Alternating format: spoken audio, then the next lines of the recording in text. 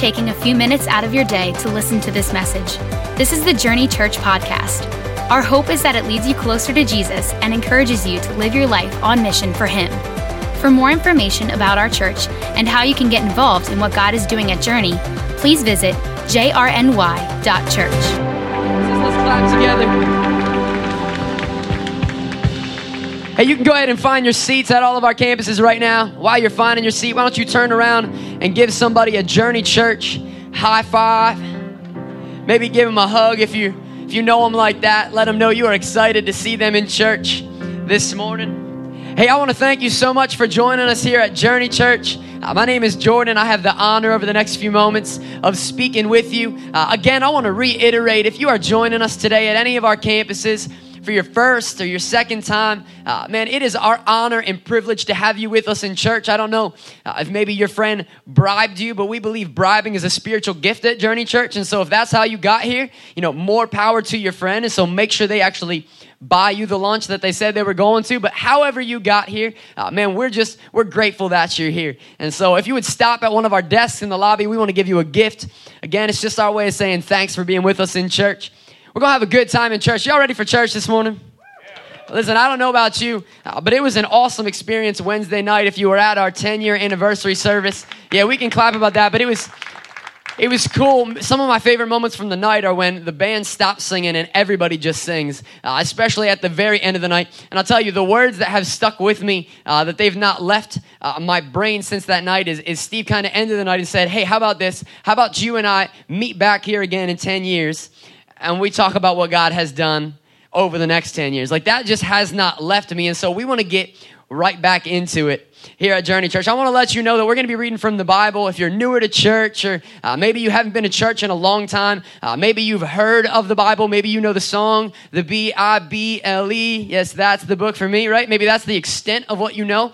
I'm going to try to make it really simple, but here's what we believe about the Bible. That it is not just words written on paper, but it has the ability to completely change your life. I can tell you it's done from personal experience, that in my life. And my prayer has been this week that even though I'm going to be speaking, that you're going to hear God speaking to you this morning. In fact, I'll tell you, people come up to us, Steve and myself, when I get the chance to speak, and they'll say, did you know, they'll kind of whisper it, like, did you know what was going on in my life because you were talking about this? It's weird, you were talking about that exact thing. And listen, we're not stalkers, right? Like, we don't know what's going on in your life. That's God speaking to you through our words. And so what I believe is over the next few moments that He's going to do just that. And so I'm glad to be with you. I want to let you know we are starting a brand new message series called Satan Roasts the Church. We thought it was fitting for Journey Church to start off our second decade with a series that had Satan in the title, right? Because that's Journey Church. And so kind of what we talked about as we move into the rest of 2018, we wanted to kind of take a look at where we want to take our church, and somehow kind of this idea came about. We were talking about it in the office, how ridiculous the church kind of is these days. Like when you read the Old Testament and really into the New Testament specifically, you watch what these men and women did, some of the people that we're going to read their words in just a moment, and you look at them, and then you look at today's church, and you go, man, like there's a difference, right? Like Satan, he could probably have a lot of legitimate reasons to laugh at the church today. In fact, I would argue he probably is. Now, he doesn't want you to know what he's laughing about, because if you knew, maybe you would change it then, right? It's like when you walk around all day and your fly's down and your best friend don't want to tell you because they want everybody to see that and laugh at you. It's kind of like that. And so he doesn't want you to see the things that we do as a church that are ridiculous. But sometimes I think Satan looks at the church and he goes, like, really? Like, do you think what you're doing right now is making a difference? Like you think that matters? Let me tell you, the church should be the most powerful, ridiculous, underground, influential group of people that has existed. But I'll tell you this, by and large, I think the church is a joke for the most part. Like there is a lot of things that we claim to have and we claim to know, but when it comes down to it, we do a lot of kind of ridiculous things. And so I've titled today's message, I Love Religion, signed Satan. I love religion. Because if you don't know this, Satan loves religion. And I'm going to read in just a moment some words of Jesus that are going to prove what I'm going to say here. But here's how I'll define religion. Religion is doing the right thing for the wrong reason.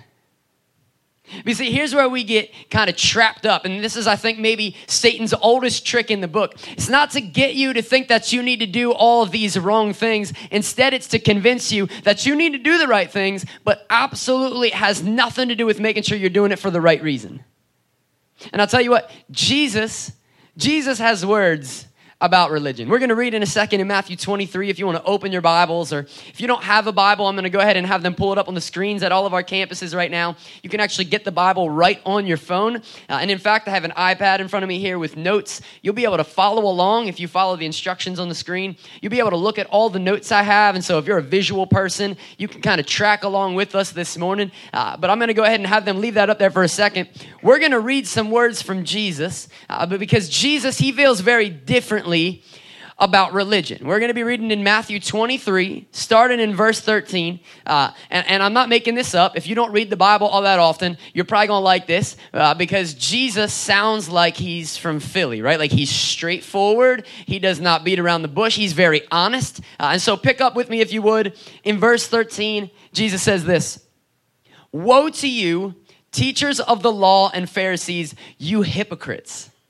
You shut the door of the kingdom of heaven in people's faces. You yourselves do not enter, nor do you let those enter who are trying to." Verse 15, "Woe to you, teachers of the law and Pharisees, you hypocrites! You travel over land and sea to win a single convert, and when you have succeeded, you make them twice as much a child of hell as you are."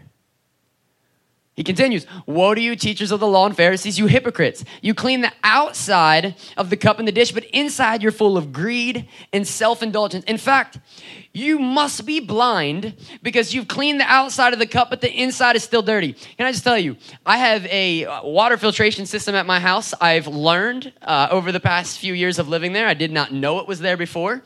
And what happens is if you don't put this special salt or whatever it is in the water softener, your dishwasher stops working, right? Like everything looks clean until you try to drink something, and then all of a sudden you get the smoothie from last week in your orange juice, and you're like, something's wrong, right? Can I just tell you, cups that are clean on the outside are not useful.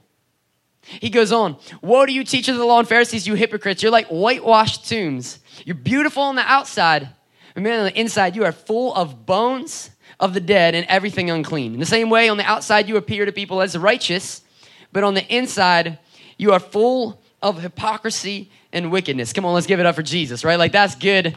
That's good preaching right there. If I preach like that, I think we'd maybe have less people in church next week, right? Like Jesus is honest.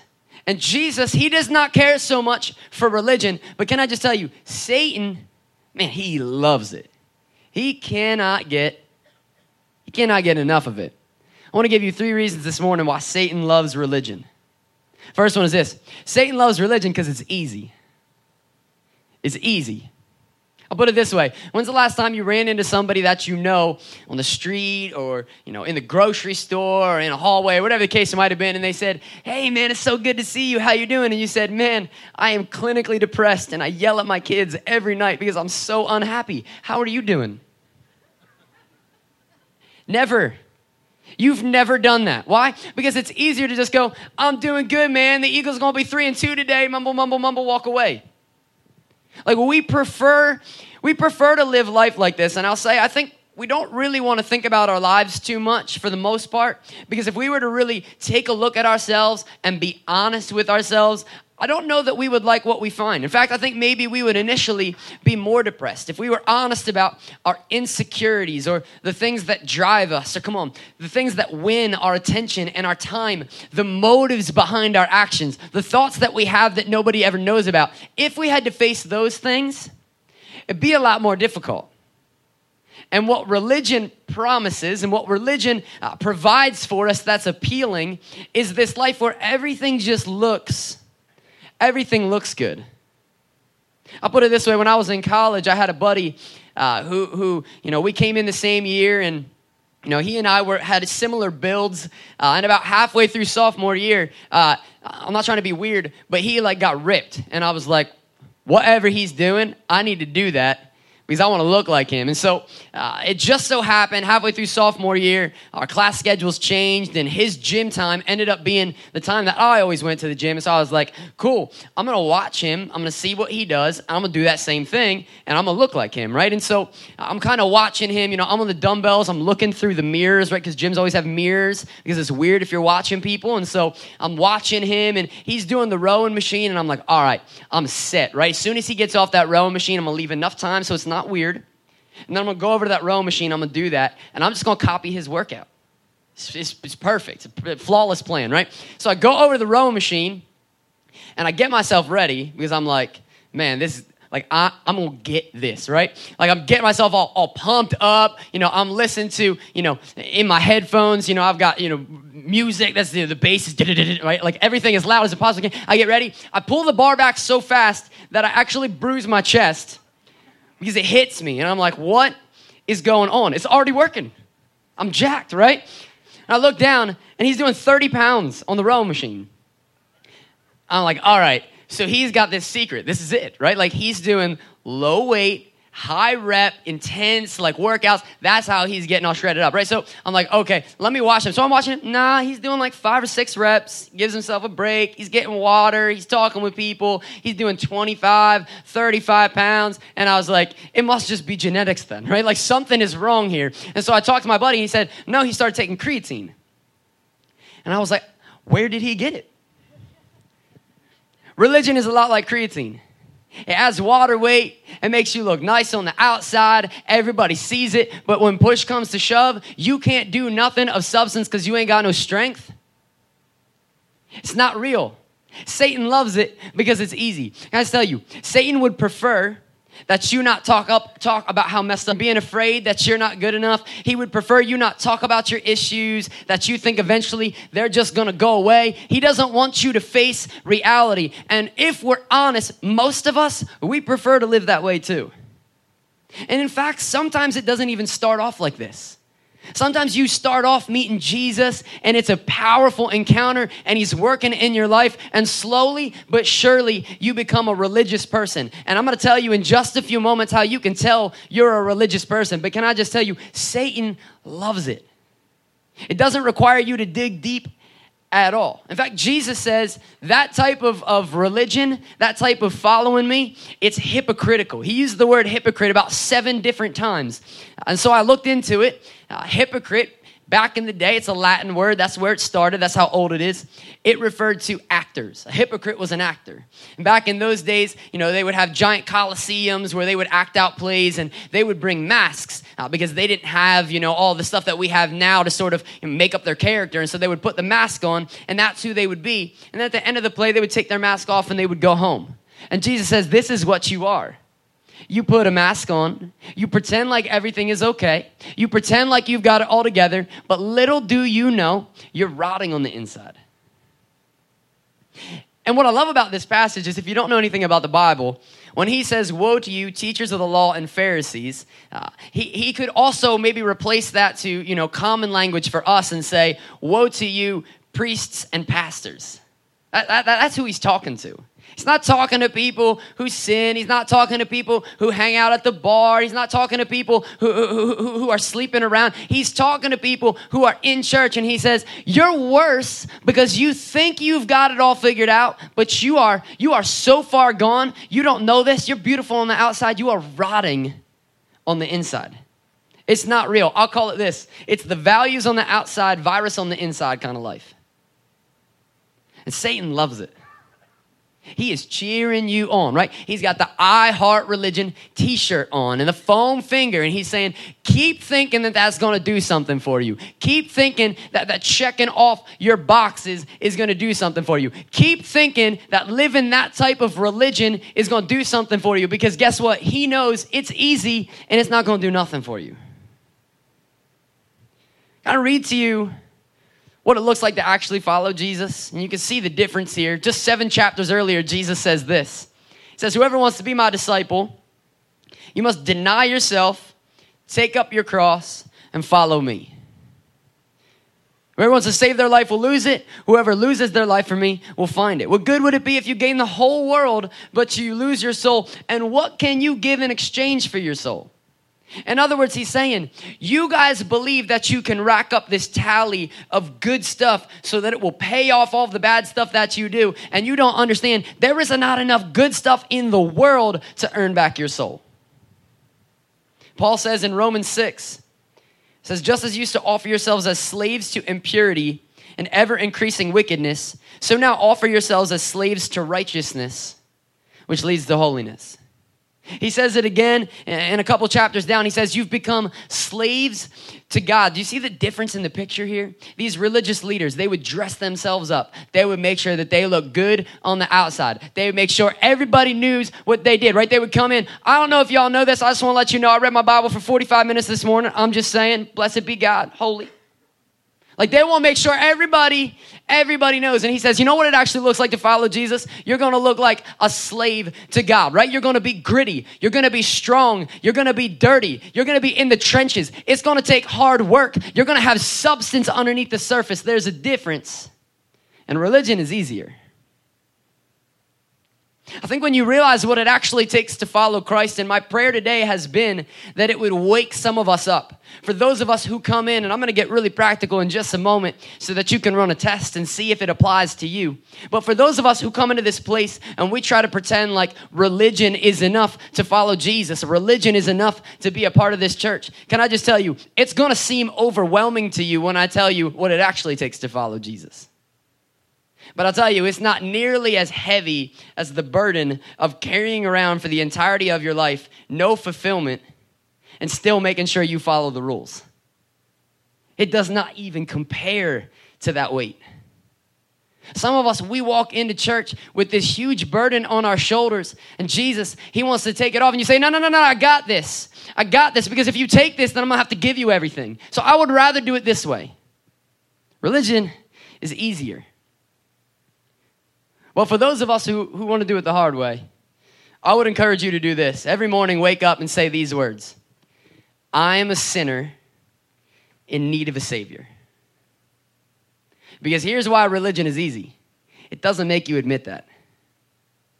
And if you don't admit that, and if you don't need a Savior, then your life is your own. And then you get to do whatever you want with your life. And that's great, and you can live that way. But I'm just here to tell you, you are not a follower of Christ. You might know God. You might know Jesus. You might know a lot about him. But you are not following him. Satan loves it. Second reason I think he loves religion is because it's empty. It's easy, and man, is it empty. Here's how I know it's empty.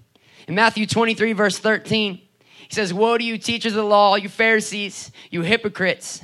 You shut the kingdom of the door of heaven in people's faces. You don't enter, and you won't let anybody else enter who's trying to. Here's how I know religion is empty. Because misery loves company. You see, those of us who live like this, we feel the need to get other people involved with our hypocrisy. Because deep down we know we're not fulfilled, but we put on this act, and we put on the act for long enough that we need to keep it going. Here's how you can tell somebody's really empty on the inside. And this is what religion does to us. It gives you no real satisfaction. And actually what happens is we are worse off than people who've never heard the gospel of Jesus Christ. Let me explain why. I believe every human was created with a void inside of their life that was to be filled by God and God alone, the creator of the heavens and the universe, the author of your soul. And we roam about this earth trying to fill that void. But for those of us who have never heard the gospel of Jesus Christ, we go about filling any way we can that void in our life. And we're not ashamed of it, because why wouldn't we? Because we have to, because we've been created with that void in our life. And so we sin in those of us who have heard the gospel of Jesus Christ and feel we owe something to our goodness, we have to do our sinning in secret. We got to make sure nobody knows about it, because we're supposed to have it all together. That's what happens when Paul says in Ephesians 2, we're dead in our sins. That's what it looks like to be dead in your sins. And I think what happens is what I'll call Satan's cycle of shame. And I'm going to put it on the screens, and I want to read it with you. Don't raise your hand, obviously, but maybe you relate to some of these steps. Just begin to maybe recognize this pattern in your life. Step 1, do the right thing for the wrong reason. Step number 2, feel superior. I'm better than you. Step number 3, make a mistake trying to feel fulfilled. Step number 4, feel guilty, but make sure you keep it a secret. Number 5, boast about all the rules that you can follow. And then step number 6, judge people who do worse things than you. Well, at least I'm not as bad as so-and-so. And what happens is this cycle, it's deadly. It will continue to repeat itself and repeat itself. And like I said a second ago, misery loves company. And so what we'll do is when people come inside the church, we'll try to convince them that you can be happy like us if you do what we do. And what we do is we follow the rules without joy, without peace, without contentment, without sacrifice. We do exactly what's required, nothing more, nothing less. And so that's the test this morning. If you would ask yourself, am I a religious person? My question for you would be this, and be honest with yourself. Do I do exactly what's required? Nothing more, nothing less. Because I'll tell you, if you're a type of person that, tell me exactly what I need to do. My daughter is like this with chores, right? What is the minimum I need to do in order to get those M&Ms? Every single chore I give her. And then after that, can I have M&Ms? No, you have one more chore. Okay, can you make me a list? Because I need to see all the things I need to do before I get M&Ms because I'm not doing a thing more. I know you're going to think of more, Dad. I want to know exactly what I need to do, right? Some of us follow Jesus like this. Man, can I just tell you, if you get to a point like that, you are not following Jesus anymore. You are following the rule book. Following Jesus looks different. I can tell you, I felt convicted of this about a year ago. There's a black and white that Steve preached in November 2017. I would encourage you, go back, look it up on Vimeo, live stream, watch it again. He's really honest with our church, and he says, I can feel our church start to drift in the wrong direction. And he says, it's like a ship. When this ship gets big enough, eventually we're not going to be able to turn it around anymore. So I want to stop us here. And he preached out of the Old Testament where the Israelites, they were promised the presence of God as they traveled through the wilderness with one requirement. And that requirement was this, that there always be a sacrifice on the altar. That the sacrifice must continue and the fire of God would be there so long as there was a sacrifice. And God would provide the fire, but we would provide the sacrifice. And he says, get the old ashes off of the altar because it will put out the fire. I'm trying to put a new fire in, but if you keep those old ashes, in other words, if you try to keep living Christ based off of the sacrifice and the passion that you had in the past, eventually it's going to put out what God wants to do in the future. Why? Because it's a continual sacrifice. And listen, I can just tell you at that point in my life, I could feel, it felt like Plymouth Meeting, the campus I was at, was kind of at a standstill. There was some things personally, it felt like it was at a standstill. And I can remember feeling so hopeless and praying and saying, God, I don't understand. I'm doing everything I'm supposed to do. And I felt like that night as Steve was preaching, I felt God say, you're right. I'm doing everything you're supposed to do and not a thing more. And I was reminded of what it looked like when I first met Jesus. Man, I remember thinking, God, whatever you want, I'll give it to you.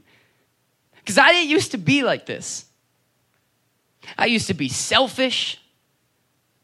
Everything was about me. I hurt people around me. I made mistakes. I carried around shame. I had no confidence. I was insecure. And now I'm different. And so you know what? You can have whatever you want. You want my money? Here's my money. You want my time? Here's my time. Everything that I have is yours. And can I tell you, that is the difference between a relationship with Christ and religion. Because religion says, what exactly do I need to do in order to make sure I get into heaven? What is exactly the things that I need to do? And a relationship with Christ goes, God, I don't even get the chance to talk to you. I shouldn't. And so whatever you want from me, you have. In fact, I'm going to wake up every morning. I'm going to look for more things to give you. I'm going to find a way to give more money. I'm going to find a way to give more time.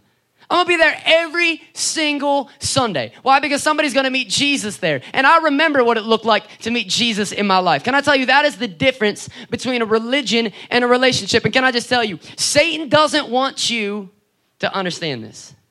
He wants you to keep checking off your boxes. He wants to make sure you only come to church on the weeks that you serve, right? He wants to make sure that you put in at least one blockout date in Planet Center every month because you got to make sure you have me time, right? He wants to make sure you don't understand tithing so that you continue to struggle financially. He doesn't want you to understand this. He loves religion because it's empty.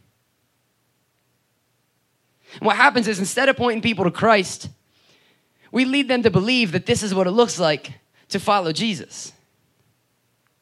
And what happens is we actually make it harder for people to encounter Christ.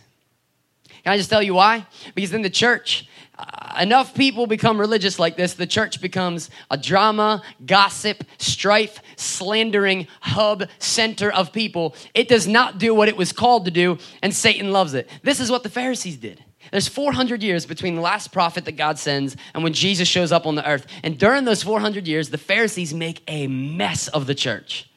It's all about policy, politics, drama, money, power. And it doesn't do the very thing that it was set out to do, which is tell people about the goodness of God so long as there's breath in your lungs. And my fear for our church is we would get so secure that we would begin to slip into this, where we would become people with religious spirits, where we quench what God wants to do because we're all worried about making sure that we look good on the outside. I think maybe this is why some of us never bring people to church. Because what we have to offer people, it's the joy of the Lord. And I just tell you, there's no joy in religion. There's no joy in religion. It's empty. It's making sure that I look, listen to the words of Jesus, man. He says, you are like cups that are dirty on the inside and washed on the outside. And listen, religion is in every church. Don't get me wrong. There's religion in Journey Church, you'll find it. There's religion in the Lutheran Church. But can I just tell you, for us specifically in Philadelphia, maybe some of us grew up inside of this system.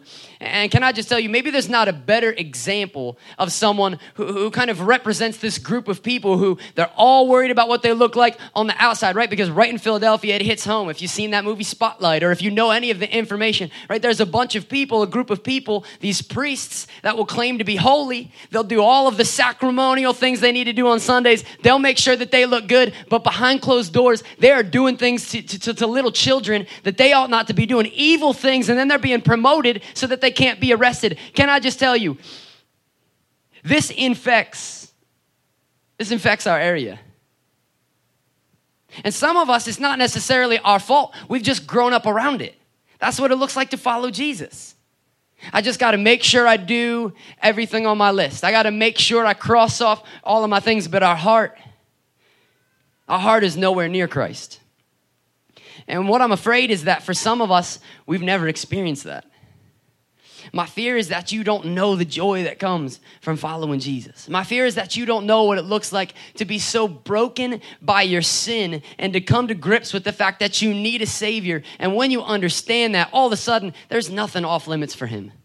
And that is a church that scares the crap out of Satan. Listen, the church should be capable of so much more than it is. Satan loves it because religion's empty. And finally, he loves it because it's exhausting. Religion is exhausting. It's like trying to run your engine with the wrong fuel. When I was a kid, and maybe a little bit still to this day, I don't know a whole lot about engines. I know that's hard to believe, right? I was a nerd, and so I knew math added up on paper. I had no idea what it did. And some of you took things apart, and you understand how mechanisms work, and I don't even know the words to say because I know so little about it, right? And so when I was a kid, I was told I need to mow the lawn, and at one point I was told you need to change the oil, right? And so for me, oil, gas, kind of the same thing. And so I didn't notice there was two spots, so I poured a whole mess of oil where the gas goes. And I'll just tell you, you can't mow the grass for very long with the wrong fuel. It's the same with following Jesus. You try to do this with the wrong fuel, you're not going to be able to do it. In fact, it doesn't surprise us as a staff here at the church when we watch people walk away from what God is doing when they try to live like this. Because if we're honest, if we were trying to do this from the wrong fuel, we will walk away too. This is the hardest, most worthwhile thing that you can do with your life while you're here. Let me tell you some of the things I think maybe we try to fuel this do-goodness from. Some of us, we try to fuel it from the approval of others. We are all too concerned with what people think about us. But can I just tell you, eventually there will come a day when you don't get approved for the thing you ought to get approved for, you think you should, or eventually you will let someone down enough times that eventually you give up on this. Some of us, we do our list, our good things for the approval of ourselves because we like being better than other people. I played cornhole recently at a party, and you know, I don't want to boast, but I was incredible and dominated everyone. And so there is someone at our church here that played with me, and I won, right? But as I left, although I love being a champion, as I left, I thought, I think I might like this a little bit too much, because it's not just that I beat you, I like that I'm better than you. And some of us, we live life like this. We like that we are better than somebody else. We get our value from that. But can I just tell you, if you try to fuel doing all these good things, coming to church, doing what you're supposed to do based off of that, eventually it will run out. Why? Because nobody knows you better than you know you, and you know you are not that good. Some of us, we try to fuel it because of our upbringing. You know, this is just the way that I was raised. My family is Lutheran. My family is Methodist. My family is Catholic. My family is Buddhist, right? And you do what you're supposed to do because you feel like you owe some honor to your family, and that's great. But I'll tell you, eventually that will run out, because the desire inside of you to fill that void is stronger than any type of commitment you feel to your family heritage, or at least you'll abandon the belief in it. And I think that's where we find a lot of people in our area. You grew up being told this is what it looks like to follow Jesus, and just like any of us would, you walked away from it because it's easy, because it's empty, and because it's exhausting. And I'm here to tell you the good news is that is not what it looks like to follow Jesus. I'm here to tell you that following God is so much more difficult. It's so much more pain-filled. There's sacrifice around every corner, but there's joy and there's peace. And when everything's moving around you, there's something that never moves. We just sang about it. It's a firm foundation. Some of y'all hearing us sing that words, and you don't even know what that means. You can't even comprehend. This is what it looks like to follow Jesus. It's a heart and soul type of thing. It's not a check off your box thing. If it's a check off your box thing, I would tell you, just walk away from it. Because eventually, it will leave you empty enough that you will end up, I think, even worse than if you just walked away from it now. But man, for those of us who want to do the hard, difficult, worthwhile work while we're here, I tell you, there is nothing more joy-filling than knowing you are doing what you have been put here to do. There's nothing like it. There's no amount of money that can buy you that feeling. There's nothing.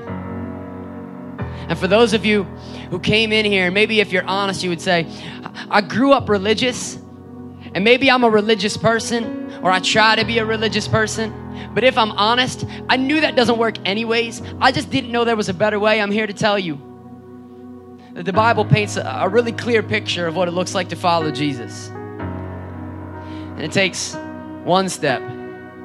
Is you admit, I'm a sinner in need of a Savior. Even at my best, I am still nothing compared to a good and a perfect God. If I'm honest, the things that I've thought, the things I've done that I hope nobody ever finds out about, the secrets that I keep, the pain that I've caused, if I'm honest, I know that I am jacked up, but I'm in need of a Savior. And I'm here to tell you that the good news of the gospel of Jesus Christ is there is a Savior. That Jesus Christ, He came to this earth some 2,000 years ago, and He walked among this earth just like a regular, ordinary person, except He was no ordinary person. He was fully man and fully God. He never made a mistake in the 33 years He was alive. You and I both know, given 1,000 lifetimes, we could never do that. His 12 best friends at the end of His life have nothing bad to say about Him. His family has nothing bad to say about Him. You find me somebody whose 12 best friends who spent all their time with Him and their family have nothing to say bad about Him. There is no one. And it says that it was an underground movement, that they couldn't find Jesus. That if you know the story, Judas, who was one of his closest friends, he betrays him. And the reason that he betrayed him is because they couldn't find Jesus when the crowds had left, because Jesus snuck away to a city just outside of the city called Bethany. It was underground. He couldn't be caught. And the Bible says he allows himself to be captured. He's captured by priests and pastors who are so hypocritical that they cannot stand the very sight of Jesus. That they plot to kill him. They make up false accusations. He's taken to court. He's taken on trial. Even the judge at the trial says, I find nothing wrong with him. And it says that yet still the crowds, they shout louder and louder, crucify him, crucify him, crucify him. And finally, it says that the judge, he brings a bowl of water and he stands in front of them and he washes his hands and he says, this man's blood is not on me. It says that Jesus, that he's marched to his death. He carries a large cross. It's weird, 2,000 people were crucified in those times. We only talk about one. He split time in half, for goodness sake. And it says at the end of his life, he climbs up on that cross. And it says that he says these last words before he dies. He says, it is finished. It is finished. It says he breathes his last. In that moment, the temple, it splits in two. The entrance to the temple splits in two. It says that people, that they rise out of their grave and they start walking around the city, dead people. And it says that the Roman guards around him, they say, holy crap. That's in the Greek. Holy crap. That was God. And they bury him. They can't risk this revolt rising up. They know what'll happen if this man Jesus is spotted after being killed so publicly. They put him in a grave. It says that they put as many of the trained soldiers as they can at that time in front of the grave so that nobody can take his body. They're afraid his disciples are going to come and take his body, which is funny because his disciples all abandoned him just 3 days ago. And so I don't know if they're willing to go and risk their lives to take this body, but apparently they're not taking any chances. It says 3 days later, all the guards are passed out on the ground. The big 2-ton stone is rolled away and Jesus isn't there. And I'll tell you, our faith is worth nothing if they find the bones of Jesus Christ. But they haven't, and they won't. And the message is that your life, you should have been buried in that tomb. That's your sin, it earned you that tomb. But Jesus, when he rose from the dead, his word says that the same power that rose Jesus Christ from the grave, it now lives in you. That where you were not enough, Jesus was. And now you don't do your religious list to make sure that you're approved. You are approved, and now you get to serve from a place of approval where you want to make Jesus happy. So you want to look more like him. So you start to do the right things. Do you understand the difference? It's not doing the right thing for the wrong reason. It's having the right reason and being able to do the right thing. It's different. And for some of us today, we don't know what that looks like. Respond to the gospel of Jesus Christ, and today will be no different. At all of our campuses, would you just stand with me? I'd ask that you just close your eyes and bow your heads out of reverence for what's going to happen in this moment. For those of us who have met Jesus, I would ask you, just begin to try to remember that day. Try to remember that seat that you sat in. Try to remember the building. For some of us, it was the Limerick campus. For other of us, if it was Plymouth Meeting or Royersford or even here with me live in Phoenixville, maybe it was in the Colonial Theater, you just begin to reflect and thank God that he saved you when he did. That maybe you weren't far and broken and maybe you didn't look like the typical sinner. Maybe you were religious, and if you're honest, you would have continued in that religion until the day that you died had it not been for the grace of Jesus Christ. Because Satan loves religion, but Jesus came to conquer religion. He came with a relationship. It looks different, it's harder, but it's worth it. And at all of our campuses, if you would say, this morning, I don't understand everything about Jesus. I've heard some of the story, but man, I never heard it like that. Maybe you came in here today and you weren't sure what to expect, but at the end of this experience, you know one thing for sure, and it is this: you are a sinner in need of a Savior. I don't understand everything, but man, I know that I'm messed up. You don't need to convince me. And I believe that there is a God that he made a way to get to me. That all the things I had believed growing up, all of the lies about what it looked like to be right with God, they didn't quite make sense to me. But all of a sudden, as you spoke this morning, everything just made sense. It began to click. It sounds a lot more like the Jesus that I read about when I've read my Bible. And so if that's you at all of our campuses and you would say, I need to follow Jesus today, I am a sinner in need of a Savior. I'm willing to admit I am not perfect. I do not have it all together. But man, I am willing to believe that there is a Jesus that is. If that's you at all of our campuses, I'm going to count to 3, and then I'm going to ask you to raise your hand to say, I need to follow Jesus. There's not something super spiritual about raising your hand, but here's what it will mean for you. What it will mean is that the very same Satan that loves religion, he would have loved for you to continue in that religious spirit. And in fact, the moment that you leave here, he's going to try to fight against any progress that's been made. He's going to start saying things like this: you didn't change. You're the same. You couldn't be made new. I know the things that you've done. Remember what you did last night? Remember what you did 2 nights ago? God could not save that. You're just going to make the same mistake again, and you're going to say, no. I raise my hand, and I have been made a new creation. The pastor said that God, he could save me no matter what I've done. And so I'm going to raise my hand this morning. I'm going to believe in faith, and then I'm going to walk out of here in confidence. If that's you at all of our campuses, I'm going to count to 3, and I'm going to ask you to raise your hand if you would say, man, I need Jesus today. 1, 2, 3. If that's you here with me live, just place your hand up and say, I need to follow Jesus today. I am a sinner in need of a Savior. I see you over here at our other campuses. If you're in Royersford, if you're in Limerick, if you're in Plymouth Meeting, if you would say, man, I need to follow Jesus. I am a sinner. I am not perfect, but I believe that there is a God who is, and he is speaking to me even now.